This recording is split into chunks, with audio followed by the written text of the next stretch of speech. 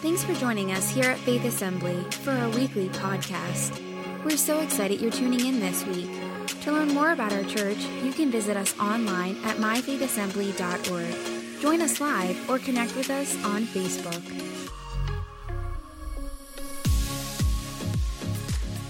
Good morning. Welcome to church. Good to see you today. On the seat, you should have found an invite to Easter. We are just a week away from celebrating the greatest event known to man, the resurrection of Jesus Christ. The grave is empty. Jesus is alive, and we have reason to celebrate today. And so not only today, but every day of our lives, because of the hope that we have. We want to encourage you, invite somebody, be a part of Easter with us. You heard the events that are happening Wednesday night, this coming Wednesday. And don't miss it. We're going to be in a time of worship, but we have over 10 people getting baptized, and we're also believing for healing, that God's just going to do work in people's lives. And so encourage you, come and be a part of that service with us Wednesday night. That'll roll into Saturday as we will be celebrating Easter at Story Square. Invite a friend, invite a family to come and be a part of that with us. And on the backside, you'll see the invite to the Easter extravaganza. And then Sunday, you already know, we're going to be meeting here. We do have our 1 o'clock service that we added just to make more room. And you might consider maybe the 11:30 or the 1 o'clock service.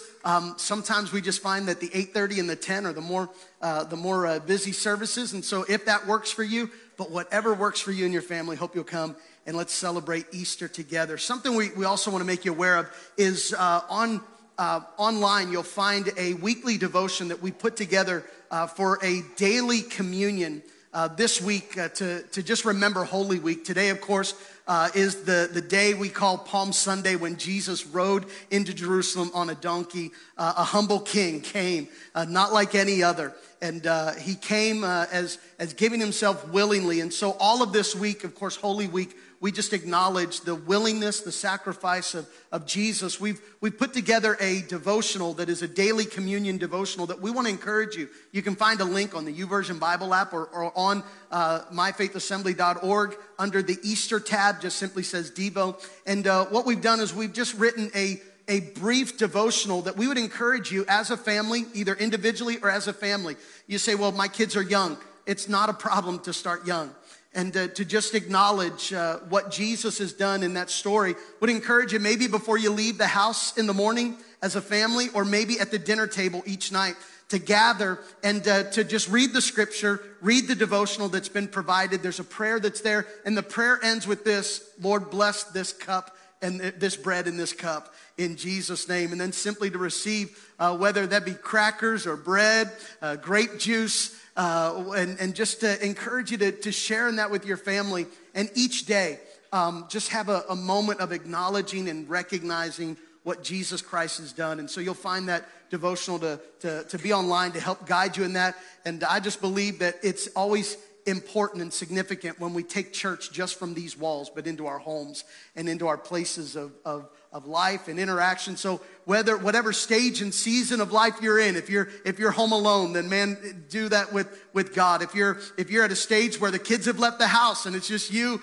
and your spouse, man, take that moment. Or if the kids are, whatever season you find yourself in, or they're off to college, whatever that is, they're just in those seasons. Let's gather together as family and share in honoring and remembering this Holy Week, what Christ has made possible for us. Well, welcome to the last week of Ready to Run. I've got my green shoes on with wings. Man, what an exciting, I just want to say last Sunday was awkward and humbling and uncomfortable for me. But the love that Jody and I felt was over the top in the first service. I've got my Bible, so it's this is my new Bible. I'm gonna preach from it today, and then I've got my green shoes with wings, and it is just an exciting thing. I want to say thank you. It was 10 years ago this weekend was our first Sunday as pastors here at Faith Assembly, and so this weekend just marks just a special time for us as we came here. With at that time a 12-year-old, a 9-year-old, and a 7-year-old, and now 2 of them are too old to even live in the house anymore. And it just changes. But I was looking back, and this was the first series we did 10 years ago. 10 years ago this weekend, this was the first series that we did. It was called High Point. And this is the first series I remember preaching and talking about how God wants to take us and recognizing the place that we're in. God wants to take us to high places. I think it's rather significant that we started with hiking boots, but now we've got tennis shoes, or we got running shoes. We started with hiking boots, but now we've got running shoes. And I'm excited for this season, this time. But thanks to Nate, we've also come a long way in our graphic arts department as well. So we've seen some progress and increase. I want to look today in Jonah chapter 1. If you want to turn there, you'll find it, YouVersion Bible app. As we wrap this up today, I want to really look at the first chapter of Jonah, but then also skim the book of Jonah, telling the significant event in Jonah's life. But as you're turning there, let me just one more time reference our anchor verse, where we've been coming from over the last couple of weeks. And it's out of 1 Kings chapter 18, verse 46. The Lord gave special strength to Elijah. He tucked his cloak into his belt and ran ahead of Ahab's chariot all the way to the entrance of Jezreel. Here's what I want you to hear today as we prepare to look at this word together. Run the race set by the one who gave you the strength to run it. Run the race that is set by the one who gave you the strength to run it. If he gave you the strength to run, then make sure you're running the race that he has marked out for you and not your own. Amen. Make sure you run the direction, because if he gave us the strength, that we would give the strength or use the strength to run this race that he has called us to in his spirit and in his strength for his purpose. Jonah chapter 1, would you stand with me today? And just reading the first 10 verses. This is a great story. If you've not read the book of Jonah, it's 4 chapters. And I would say even this week, but if you're going to pick between reading the book of Jonah or doing the family devotion, I would say do the family devotion. But you could fit both in, honestly. Jonah is such a story of adventure and just surprise and all that happens. And yet the surprising thing is how Jonah ends the story. But I want to look at the first 10 verses. Here's what he says. In verse 1, the Lord gave this message to Jonah, son of Amittai. Get up and go to the city, the great city of Nineveh. Announce my judgment against that city, because I have seen how wicked its people are. But Jonah got up and ran the other direction to get away from the Lord. Some of us can relate. He went down to the port of Joppa, where he found a ship leaving for Tarshish. He bought a ticket and went on board, hoping to escape from the Lord by sailing to Tarshish. But the Lord hurled a powerful wind over the sea, causing a violent storm that threatened to break the ship apart. Fearing for their lives, the desperate sailors shouted to their gods for help and threw the cargo overboard to lighten the ship. But all this time, Jonah was sound asleep down in the hold of the boat. So the captain went down after him. How can you sleep at a time like this? The captain shouted. Get up and pray to your God, because everybody's got one, so pray to yours. We're praying to ours, now you pray to yours. So pick your God. He's saying pray to your God because we're in this trouble. He says maybe we'll get his attention and he'll save us. He'll rescue us. How can you sleep? Pray that God would spare our lives. Verse 7, then the crew cast lots to see which of them had offended the gods and caused the terrible storm. When they did this, the lots identified Jonah as the culprit.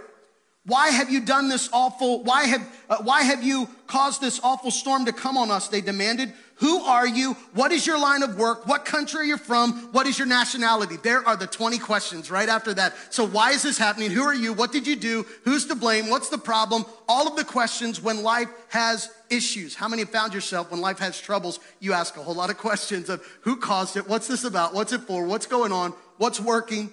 And they asked the questions. Verse 9, Jonah answered, I am a Hebrew and I worship the Lord, the God of heaven, who made the sea and the land. The sailors were terrified when they heard this, for he had already told them that he was running away from the Lord. God, I pray that you would help us to run this race with the strength that you give us to accomplish the purpose that you have for us. God, search our hearts. Do in us what would bring you glory. We pray this in Jesus' name. If you agree with that today, would you say amen? Tell your neighbor today, tell them, watch where you're running. You may be seated this morning. Watch where you're running. I was that kid that in elementary, I got to walk to school. And it was not uphill both ways. It was just uphill one way. And we would walk to school, and along the way, I would pick up David. He was a neighbor kid, and so he would walk along with me to school. And David had done this on multiple occasions. There was a telephone pole that was tight on the sidewalk, and David would love to talk, and David could not talk to you without looking at you. And David would run into that telephone pole at least 3 times that I can remember. One time I had to escort him to the nurse's office as a result. Watch where you're running. We all know the importance that if you have a dog, you better watch where you're running in the yard. I make it a point to pick up as much as possible the stuff that the dog leaves behind, because if the stuff is in the yard, it hinders the ability to run with freedom. If the stuff's just randomly thrown about, if it's there's this issue that is unable to run with freedom. And if I do run with freedom, I run with the opportunity of stepping in something. And when you step in something, you track it and carry it with you. You can imagine walking in that and then stepping in the back of the house and then tracking that all the way to the bedroom. How many know that's a problem? There is something, watch where you're running, that we're in this place that we have to be aware of where it is that we're stepping, what we're carrying, what we're tracking. Watch where you're running. The more that you run in the presence of God, the more sensitivity that you'll develop to the leading of the Holy Spirit. The more we run in the presence of God, the more sensitivity we develop to the leading of the Holy Spirit in our lives. When we submit to his leading, it allows us to steer away from the unnecessary things that we step in, or it enables us to get rid of the stuff that we've stepped in. Because if you step in that, it's gonna follow you until you do something about it. When you walk in those places, walking where you run, there's a sensitivity that we need. And sensitivity is being aware of what's on our feet, being aware of where we're running, being aware of what we're tracking, what we're carrying, that we've got to be aware and be careful where we're running. If you're writing notes, I would encourage you to write this down this morning. When passion, or when we run with passion, it's a good thing. But when passion is stronger, our passion to run is stronger than the presence that directs, we'll start stepping into things that we shouldn't step into. When our passion to run is stronger than the presence to direct us, we'll run in places we shouldn't. Here's a simple case in point. Has anyone ever spoken before you thought? Perfect example. When our passion is to say something, but the presence of mind and the process to do it properly or to respond in a proper way, it hinders our ability. We're doing things with passion, and passion's great. But if we had passion more than we have the presence of God, then that becomes a danger to us over time. That we'll start running in places and doing and carrying things that we weren't meant to do. Here's Moses. Moses had a passion, but he had to learn the sensitivity to the presence of God. Moses had a passion growing up in Egypt. He, of course, is a Hebrew son born to his parents, but during the time of his birth, Pharaoh was calling for the death of every child. And so Moses' mother, Jochebed, created a boat and weaved this boat and then put Moses in the river. And Moses, of course, literally means to be pulled out of the water. God rescued Moses, but he was rescued by the daughter of Pharaoh. So he left being a Hebrew slave to now being a part of Pharaoh's house. Moses grew up knowing who he was, that he was a Hebrew, and he would watch the Egyptians beat his fellow Hebrews. This bothered Moses. Moses wanted to do something about it. Moses had a passion that it shouldn't be this way. I want to see justice. I want to see right things happen. Moses said it shouldn't be like this. So Moses, in his passion, one day saw an Egyptian beating a Hebrew slave, and in his passion, Moses killed the Egyptian. As a result of that, Moses ends up having to run for his life to the wilderness, spending 40 years in the desert, and he's in that place having passion. It wasn't wrong that he wanted justice for God's people, but when your passion is more than God's presence, you'll start running in places you weren't meant to run. That when your passion is stronger than the presence, it was in the desert that Moses had to learn the presence of God. Because while in the desert, he was intersected by a burning bush. He's walking along one day. There's a bush on fire, but it's on fire but not being consumed. Moses knew there's something significant. He goes with curiosity to check this out, and hears from the bush the voice of the Lord that says, Moses, take off your shoes. The place that you're standing is holy ground. If you want to know how to be sensitive to where you're walking, take off your shoes. because there's a greater sensitivity. Have you ever tried to walk on stones barefooted? That doesn't work too well. There's a sensitivity. Moses was in a moment now taking off his shoes, and God was saying, what you've carried this far, you can't carry where I'm calling you to go. So you've got to take off your shoes because you've stepped in some stuff that I don't want you to step in anymore, because your passion has caused you to operate in your own spirit, but I need you to have my presence so that you can do what's in my spirit, and now your passion will follow my spirit. And if you have things in the right order, you'll be able to go in the right places and do the right things and accomplish things that God has called us to accomplish. Amen. Passion is not a bad thing, but if we have more passion than we have the presence of God, there becomes this concern. He's of course saying to Moses, and Moses develops a sensitivity to the presence of God. He now comes back to Egypt, and when he comes back to Egypt, he doesn't come back with a passion to kill. He comes back with an authority, because now he throws his staff down, it turns into a snake, picks it back up, and it turns back into what it's supposed to be. He strikes the Nile, it turns into blood. He speaks with authority, it caused gnats and flies to come. He now operates not with the passion to kill, but now he has the power and the authority to demonstrate the power of God on the earth. God wants you and I to run not with a passion, not to kill. Sometimes, let's be honest, if we're running with a passion of we're better than other people, we need to take care of problems, we run with a passion to prove ourselves more than running with a passion to prove the glory and the honor of our God. There's a danger that when we run with passion more than the presence of God, here's simply put, if we don't fix the problem properly, we will only become part of the problem.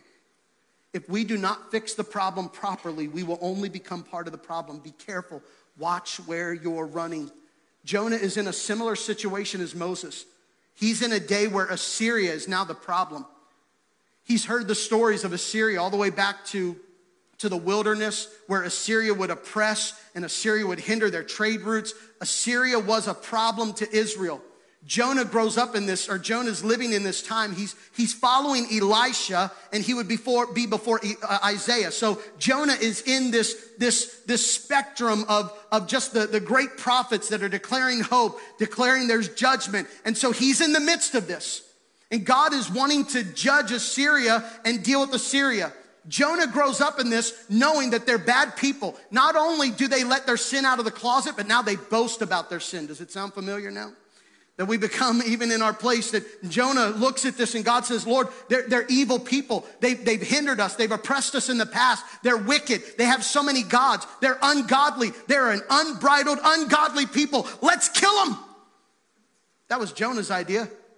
The Lord says to Jonah, I want you to go and speak to Nineveh and tell them that I'm going to bring judgment. And Jonah says, don't think so.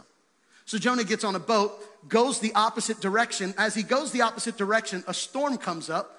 And while he's sleeping, they wake him up. They find out he doesn't say anything except his first introduction. Hi, I'm Jonah. I'm running away from God. That's all they know, because they already knew that. Hi, I'm Jonah. I'm running away from God. Okay, fine. So they let him on his boat. Be careful who you let on your boat, by the way. Honestly, be careful who you let get on your boat and in your environment. And they said, I'm running away from God. They go about, a storm comes up, and now they're all like, wait, hurry, pray to your God. You have a God, you have a God, you have a God. Everybody pray to your God. Let's get help. And so they go to Jonah. The captain says, how are you sleeping at this time? What are you doing? Jonah, of course, comes along. He's like, okay, well, let's talk about it. And so they cast lots. Jonah doesn't even say, hey, I think it could be me because I'm running away from God. Remember that story? But Jonah's like, okay, let's cast lots. And so they cast lots, and the lots fall to Jonah. God even knows how to use the ungodly and the undesirable things of the world to turn everything and work it in his direction. It lands on Jonah. Jonah says, all right. They say, who are you? What are you about? What nationality? What are you doing? He says who he is. And then they say, well, what should we do about it? Jonah says, throw me overboard. Jonah, of course, offering himself, he's finally starting to come to his senses. He wasn't willing to go to Assyria for the sake of those lost people, but now he's willing to be thrown overboard. So he's getting a better direction here. So they try to do other things, and then eventually they throw him overboard. And while he's in the water, God rescues him with a fish that comes and eats him. Now, this fish, he's in the belly of this fish for 3 days. At the end of 3 days, the Bible says that God caused the fish to spit Jonah onto shore. That's disgusting. And so the fish spits Jonah out on the shore, and then God comes to him a second time. Hey, go to Nineveh. Guess what Jonah says? You got it. I'm going. So Jonah goes to Nineveh. He speaks to the Assyrians, the evil people. They're wicked. They have no gods. They're just ungodly. He speaks to the Ninevites, and he says, God is going to bring judgment. And here the king of Assyria, word gets to him, and the king of Assyria leaves his throne and comes down to repent. Something happens when people leave their thrones. God moves when people get off their thrones. Let that sink in for a little bit. When you leave your throne and recognize that you need God, here's what happened. Revival struck Nineveh. How many are wanting a revival to move across Fayette County, across our area, when people get off their thrones and come to a place of acknowledging God? And so revival strikes the area, and here's what Jonah does. There's revival on the earth. There's excitement that here is Assyria. The people who are against God are now turning to God. They oppress God's people, but now they're turning to God. And how does Jonah reply? I knew it. Jonah goes up to the top of a mountain and complains to God and says, God, this is why I ran away. This is why I didn't go, because I knew you would have mercy, and they don't deserve mercy. Jonah is now mad at God for giving mercy to the Ninevites. And so Jonah is sitting there waiting to see what will happen. While he's sitting in the sun, it's hot in the desert, the Bible says that God caused a tree to grow. And this tree grew quickly, and it provided shade for Jonah, and he was excited. He was appreciative of the shade that was covering him. But the Bible says the next day, God sent a worm to eat the tree, and now the shade was gone. Jonah is sitting there, rescued from the ship, rescued from the water, rescued from the whale, now sitting there declaring hope to a people and watching to see what God will do, angry that God was going to save them. And Jonah says... God says to Jonah, or when Jonah, of course, has the tree gone, Jonah says, I hate my life. I don't want to live. I have no shade. I hate my life. God comes to Jonah and says, is it right for you to be angry about the tree? And these are Jonah's last words. We don't hear of Jonah anymore. These are the last words that Jonah speaks. You're right. I have a right to be angry, and I'm angry enough to die. The end. What a grumpy old soul living. I'm not questioning today whether Jonah was saved. I believe he made it. I do. He did. The book's in the Bible. It doesn't give us the rest of his story because I think it was meant to say, now you and I have a choice, because when we deal with ourselves, we have a choice to see how we're going to end. I believe Jonah made it, salvation. I'm not saying he wasn't saved, but I am saying I wonder if he could have been more effective than he really was. What was it that caused Jonah to be in the condition that he was in? Jonah was a stubborn, self-righteous, unwilling individual who just wanted things done his way. He had a strong, stubborn willingness or unwillingness. Have you ever known a stubborn person? You don't have to raise your hand. You know, the person that says, I have every right to feel the way I feel. I have every right to respond the way I respond. There is this stubbornness that was in Jonah, and I'm not saying today that he ran, and here's what he ran. He ran, and yes, God got a hold of him. I'm so thankful for the grace and the mercy of God. But oh, how more effective he may have been able to be. And what I want to ask you today, in your running, are you running with passion, or are you running with the presence of God? Because the danger is that we can run in the wrong spirit, thinking we're doing the right thing. Because Jonah was justified in his mind. These are bad people. They need to be brought to justice. Things need to happen in their lives. And he has this attitude of those kind of people. You know, you and I sometimes in our world, we can relate to that. You know, those kinds of people that we put people in classes and situations and circumstances. And we somehow think, and here's the problem. Anytime you put someone else in another category, you've lifted yourself above them. Anytime there have been those kind of people, you have elevated yourself above someone else. Anytime you say those kind of people, if you have ever said those kind of people, you have elevated yourself. Now you're operating in what is called the spirit of religion. And the spirit of religion is control connected to witchcraft. Ouch. There is a desire to control, and anytime we control, it's connected to a stubbornness and manipulation. And when our stubbornness is held with a desire to control or manipulate, we're operating in a spirit that might have passion, but it doesn't have the presence of God. It's got passion, but it's lacking the presence of God. Jonah ran with passion. What's the passion? These people, those kind of people, they need to pay for their sin. They don't deserve justice and mercy. They don't deserve, and so according to how I see things, I think it ought to go this way. We become a God unto ourselves, and now our passion is causing us to run with ineffectiveness. That we would be people who run in the right spirit, that this spirit, and Jonah, of course, was in this stubbornness, this self-righteousness, and here's the danger. He became the very problem he didn't like about the Assyrians. The Syrians were stubborn and unwilling to turn to God. What did Jonah end up doing in his own result? Be careful that what you don't like so much becomes the very thing that we operate in. And we now mimic when Jesus said you don't fight evil with evil, you fight evil with good. Amen. The world has a way of operating, but we are not of the world. And therefore, we cannot allow a spirit of religion. Let me talk about this for a moment. Like Moses, Jonah wanted justice. Justice is good. Here's the problem, though. You can't have justice without righteousness. You can't have justice without righteousness. You need both. If we're running, we've got to be careful where we're running, that we're running with the right spirit. Let me tell you what the spirit of religion is.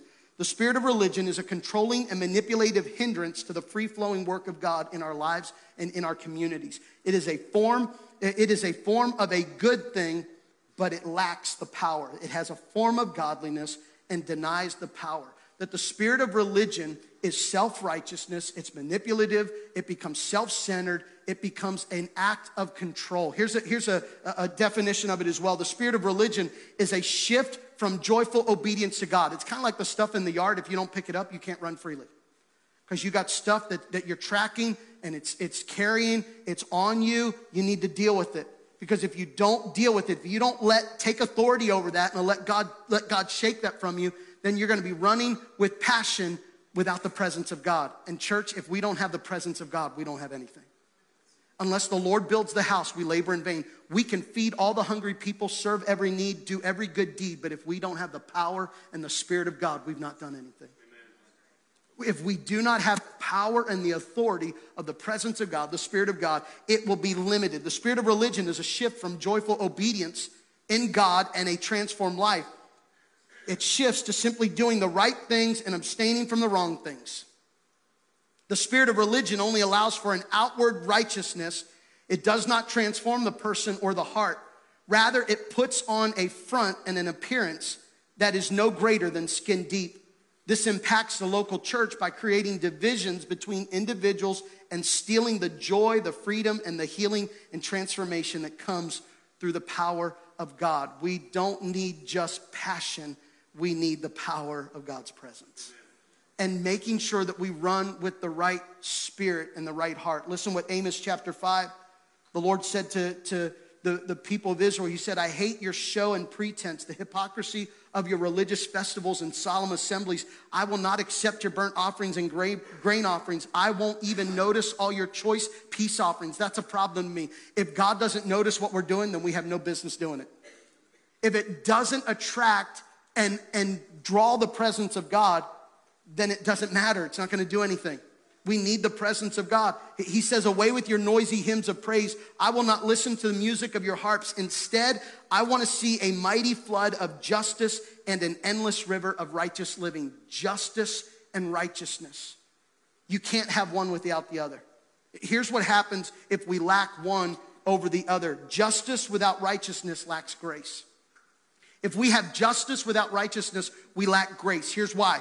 Without grace, we just exchange one wrong for another. We exchange one wrongful act for another. The problem with this is it's in our mind and in our culture that the only way to make things right is to pay for what you've done. Here's the problem. I can never pay for my sins. What can I really do to make what I did better? Nothing. Am I saying there shouldn't be punishment? Absolutely not. But punishment doesn't need to be formed to a place of paying for your sins. Punishment needs to be formed to a place of learning and changing and being reformed because of what you've done, becoming made new. But when we set in a place of having lack of grace, it becomes this idea of paying for it. Here's the problem. Our nation has sins of the past. It is foolish to think that the sins of one generation should be paid for by the payment of another generation. That's foolish. And in our culture, we lack grace because the way to fix what was done in one place is to make someone else pay for it in another. That's foolish. Grace means we recognize what was wrong. We can't go back and change that. We recognize what is unjust and we allow our hearts to change. And in changing, we come to see one another not as better than, because here's the danger that in order to elevate or in order to fix something or a situation done in someone's life and situation, it means to tear down another person. You don't get redemption and made better because you tore someone else down. And that's our culture right now. We're so divided, such injustice. We want justice, we want equality, we want righteousness, we want freedom of speech, we want freedom of religion. All of this is good, but be careful that you don't fight for it with passion, which ends up being just like the world and not fighting with it with the presence of God. That we become leading with passion and we operate like the world. So we have righteousness, we want justice, or we want righteousness. You can't have one or the other. You have to have both. Because if you don't have the righteousness and justice together, justice without righteousness lacks grace. It falls into this eye for an eye, tooth for a tooth. And I know you might say, well, that's what the Bible says. Yeah, under the law, and we don't live under the law. Thanks be to Jesus, he set us free from the law. He's given us hope and redemption. And so if we live in this place, you got to pay for what you've done. No, really, you can't pay for what you've done. But what I really want you to know is that there's grace and you don't have to live like that. And if you won't make the change, then culture and the law has to make you change. That's why we have prisons. That's why we have things that are in place, because if you won't change, then the law has to make you change. But if you know grace and truth, you don't need the law to change you, because the presence of God will do what it needs to do in your life. I thought I'd get a couple more amens than that. I mean, if y'all would rather live under the law, but the grace and truth of God will transform us. What do we need more? We don't need more people passionate about the law. We need more people passionate about the presence of God. Amen. Being transformed by the presence of God, allowing that and running with that, with the grace and truth. Here's righteousness without justice is a lack of truth. And if we don't have truth, what this becomes is we become a judge unto ourselves. We judge according to our self-righteousness, according to our stubbornness. We become the judge. The Bible says in Judges, everyone did what was right in their own eyes. How many know that didn't work out well? And if we lack grace, then we expect people to pay for what they've done. If we lack truth, then we expect everybody to measure up the way I think it ought to happen. That's a problem. We need to come with grace and truth, righteousness and justice together, grace and truth. When we operate in grace and truth, we operate in the Spirit of God. The Bible says of Jesus in John chapter 1, the Word became flesh and made its dwelling among us. We have seen his glory, the glory of the one and only Son. How many can say, I have seen the glory of the one and only Son? Amen. When you and I see the glory of the one and only Son, who is he? The Bible says he came from the Father. How? Full of grace and truth. And if we have seen the glory of the Father, then it should shift and change us and cause us to run in a direction that is healthy, in a direction that's effective. Not a direction that just has passion, but it has effectiveness. I'm not asking today, did Jonah make it to heaven? I think he did. What I'm asking is, could he have been more effective? Yeah, because he allowed the stubbornness in his heart all the way to the end. I'm right. I should die because I don't like life, and I think it's okay for me to feel this way. Let me just say to us today, in this aspect of being careful of the spirit of religion, trying to control a stubbornness, we've got to be careful how we're running. If we're running with grace and truth, we're running with the Spirit of God. But if we're running with stubbornness, jealousy, selfishness, and bitterness, then we're running in a spirit of religion. That these are indicators in a believer's life that we're running with things that are not godly. James chapter 3, listen what James says. James chapter 3, verse 14.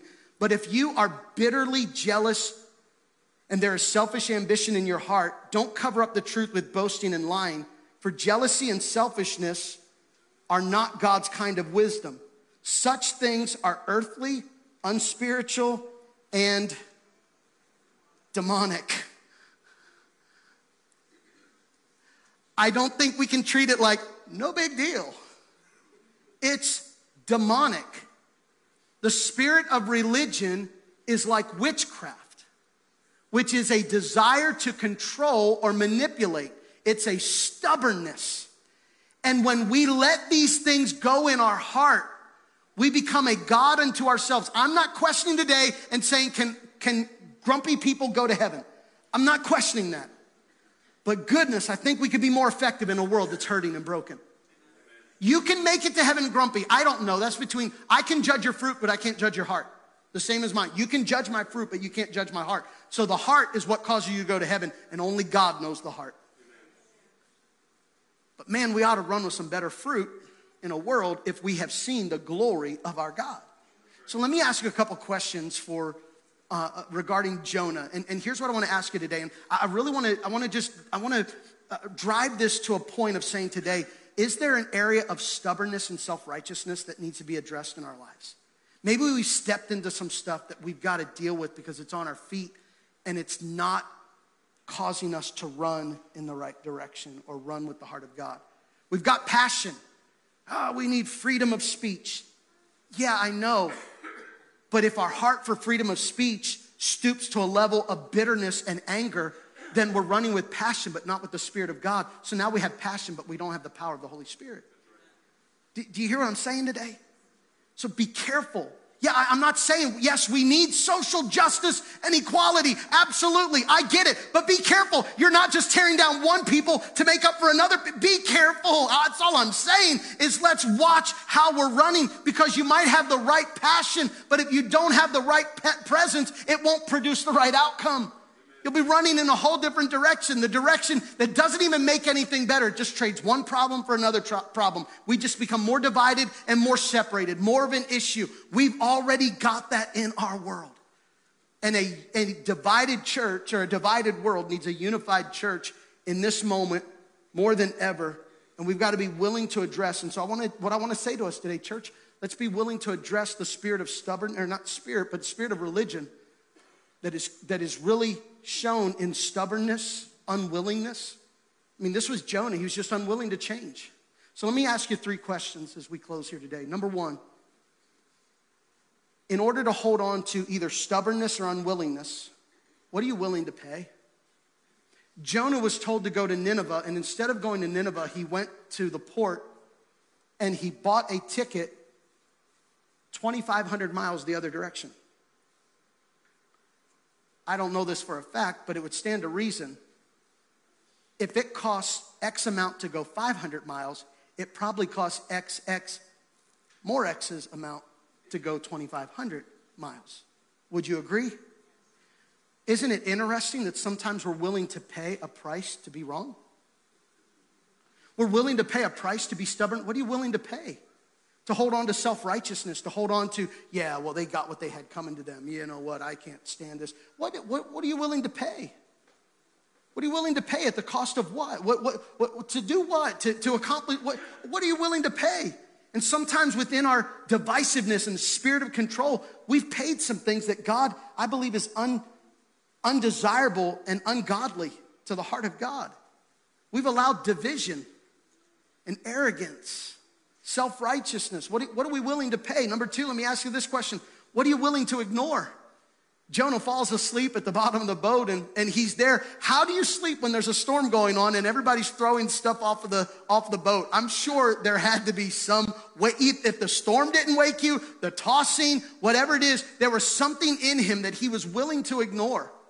And what is it sometimes that the Holy Spirit is prompting and saying, hey, I want you to check your spirit, check your heart. And what do we ignore? The danger of ignoring some things and remaining in a place that's separated. Here's the 3rd one. What are you willing to wait for? What's it going to take? Jonah got rescued from the boat. He got rescued from the sea. And he got rescued from the fish. What did that have on him? I still want them to burn. Do you know the trouble of not recognizing what Jesus has done for us and not letting that transform us on the inside out? There's an unwillingness. I was in Nashville a couple weeks ago. We were visiting Jalen and Eli, and I took a morning walk and just all by myself, and I'm walking down the street, and there's a gentleman who is in just clothes. It was obvious he's homeless. He's carrying a backpack, sitting under a bridge. I'm walking by, I say hello and just have general conversation. And as I'm walking away, my heart is like, God, how do we fix people? I felt the Holy Spirit say, that's your problem. God, how do we fix people? God said, that's your problem. This is really where this came from. The Holy Spirit said to me, anytime you try to fix somebody, you try to control them. And when you try to control them, you operate in a spirit that is of you and not of me. Oh, God. So I'm talking to this guy, and I'm walking by, and I'm praying, God, he needs to change. He's homeless. He's a veteran. He needs help. He needs hope. What the Holy Spirit said to me was, I can give people invitation, but I can't give them willingness. And if I try to give somebody willingness, then I try to give them what I was never meant to give them. Because if I make you willing, then ultimately I control you. And I was never meant to control anybody, because only the spirit of religion and of witchcraft is meant to control people. The Spirit of God is meant to give us freedom so that we can operate in the grace and the knowledge of Jesus Christ. And the church or people, if we're being honest with ourselves, even in good nature, we try to fix people. We try to, let's be honest, some of you are trying to fix your spouse. Anytime you think you need to fix something is the moment you've now made yourself the standard and the standard bearer, and now you've become the person. It's my job to fix them. No, it's not. You're not meant to control anybody. And if you think it's your job to control, I've got to love them to change. No, you don't love them to change. You love them because you love them. Anytime there's something connected to it, it's called control. And if it's control, it's a spirit of witchcraft. It's a stubborn, controlling spirit. Because if I have to fix you, then that means in my mind, everything's good with me. You're the problem. Self-righteousness. I don't need to change. I don't have an issue. I'm not wrong for wanting the Assyrians to die. They're the ones who did this. They started it. No, but the Spirit of God says, oh God, transform me from the inside out. In church, when we walk in the Spirit of God and break, and listen, one of the strongholds over, and I know it's all over regions, but over this region here in Fayette County, the spirit of poverty, I believe God's breaking it. The spirit of religion, it's next to go. The spirit of religion, and in the church, God is undoing, even here at Faith Assembly, I believe God is undoing the spirit of religion. A religious spirit is, I'm better than, I'm elevated, those kind of people, the way they are, the way that we have the wrong heart when we run with that unwillingness. What did the Pharisee on one hill and the sinner on the other? This guy said, God, I'm glad I'm not like him. And this guy said, Lord, forgive me, for I have sinned. I'm not saying we don't call sin out. What I'm saying is when we do it recognizing, God, what is in me that needs to adjust and change? Where can I get good at being a follower of Jesus now for 30 some years? That I can settle into my spirit of religion. Strap my belt on, I know what I'm doing.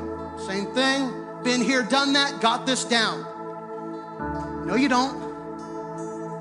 You've not been here and done. Yeah, you've known Jesus, but you knew him in that stage and at that moment. Guess what? You're not the same person you were back then. He's making you new. Let me just give you this as we close. I feel like the Holy Spirit has struck what needs to be struck. So let me just say this and be done. If we don't operate in the right spirit, we've got to be careful. Be careful when conviction is without compassion, it becomes pride. When we have conviction but no compassion, that's pride.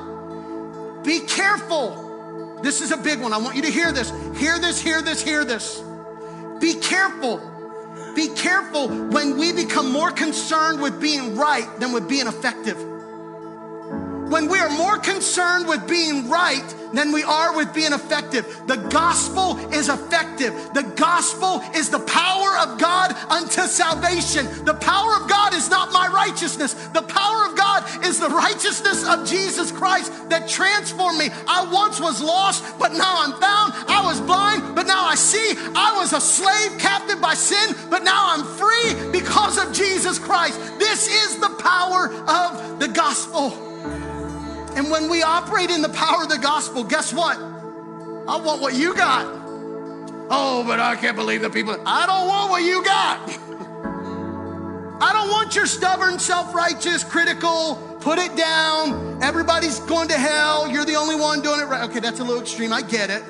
I don't want that. But I want the gospel that says, oh, the love of God that overwhelms and overflows, that I go, guess what happens? I go to places that are dead, and because of the power of God in me, dead things come to life. When I run with the power and the presence of God, guess what? He puts peace in my feet, He puts encouragement in my mouth, and He puts healing in my hands. Come on, that we would see the power of God walking in the authority of who Jesus is.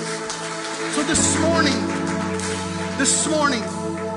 I declare in Jesus' name that Faith Assembly is a religious-free zone.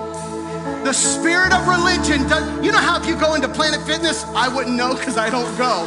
Anyway, I have heard that they have this alarm that if somebody's like, they have like this lunk alarm or something, am I right? You know, all the, anyway, it's like this alarm goes off. It's like somebody's trying to show off. Can I say we need that in the church a little bit? Like, I'm spiritual, I'm better than, I've got this hunk alarm. No, you're not.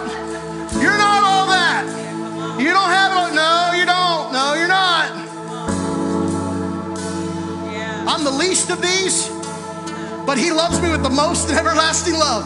And because I know of His goodness, I want you to know the goodness. Guess what? I can run in my yard and I don't have to worry what I run into because I know the Spirit of God lives inside of me. And every day I let the Spirit of God come alive in me. I'm running with a spirit of truth and not with a spirit of religion, because God wants us to be people who don't just grow old and grumpy.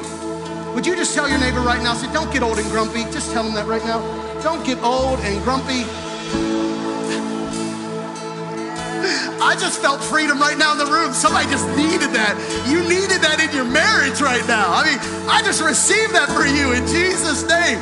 We're not going to get old and grumpy together. We're not just going to get by. We're going to allow the Spirit of God to change us and renew us. So here's what I want. Daggone it, I was going to shut up and I didn't do it quick enough. But let me just say this here. Jonah fell asleep at the boat.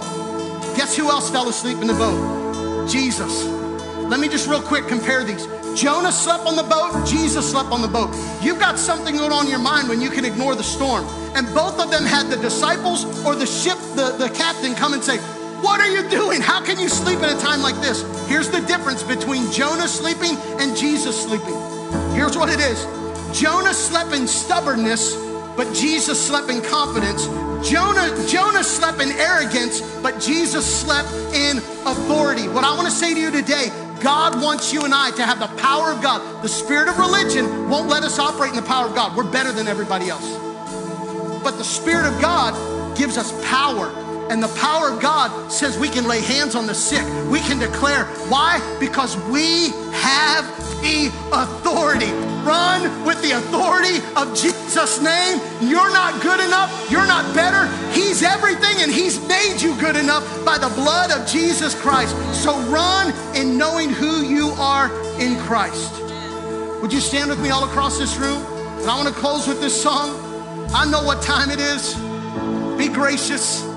But I want you to sing this today. Come on, just allow God right now to search your heart. Maybe there's an area of stubbornness, an area of self-righteousness, an area that you say to God, God, let it fall off. I take authority over that today in Jesus' name. Amen.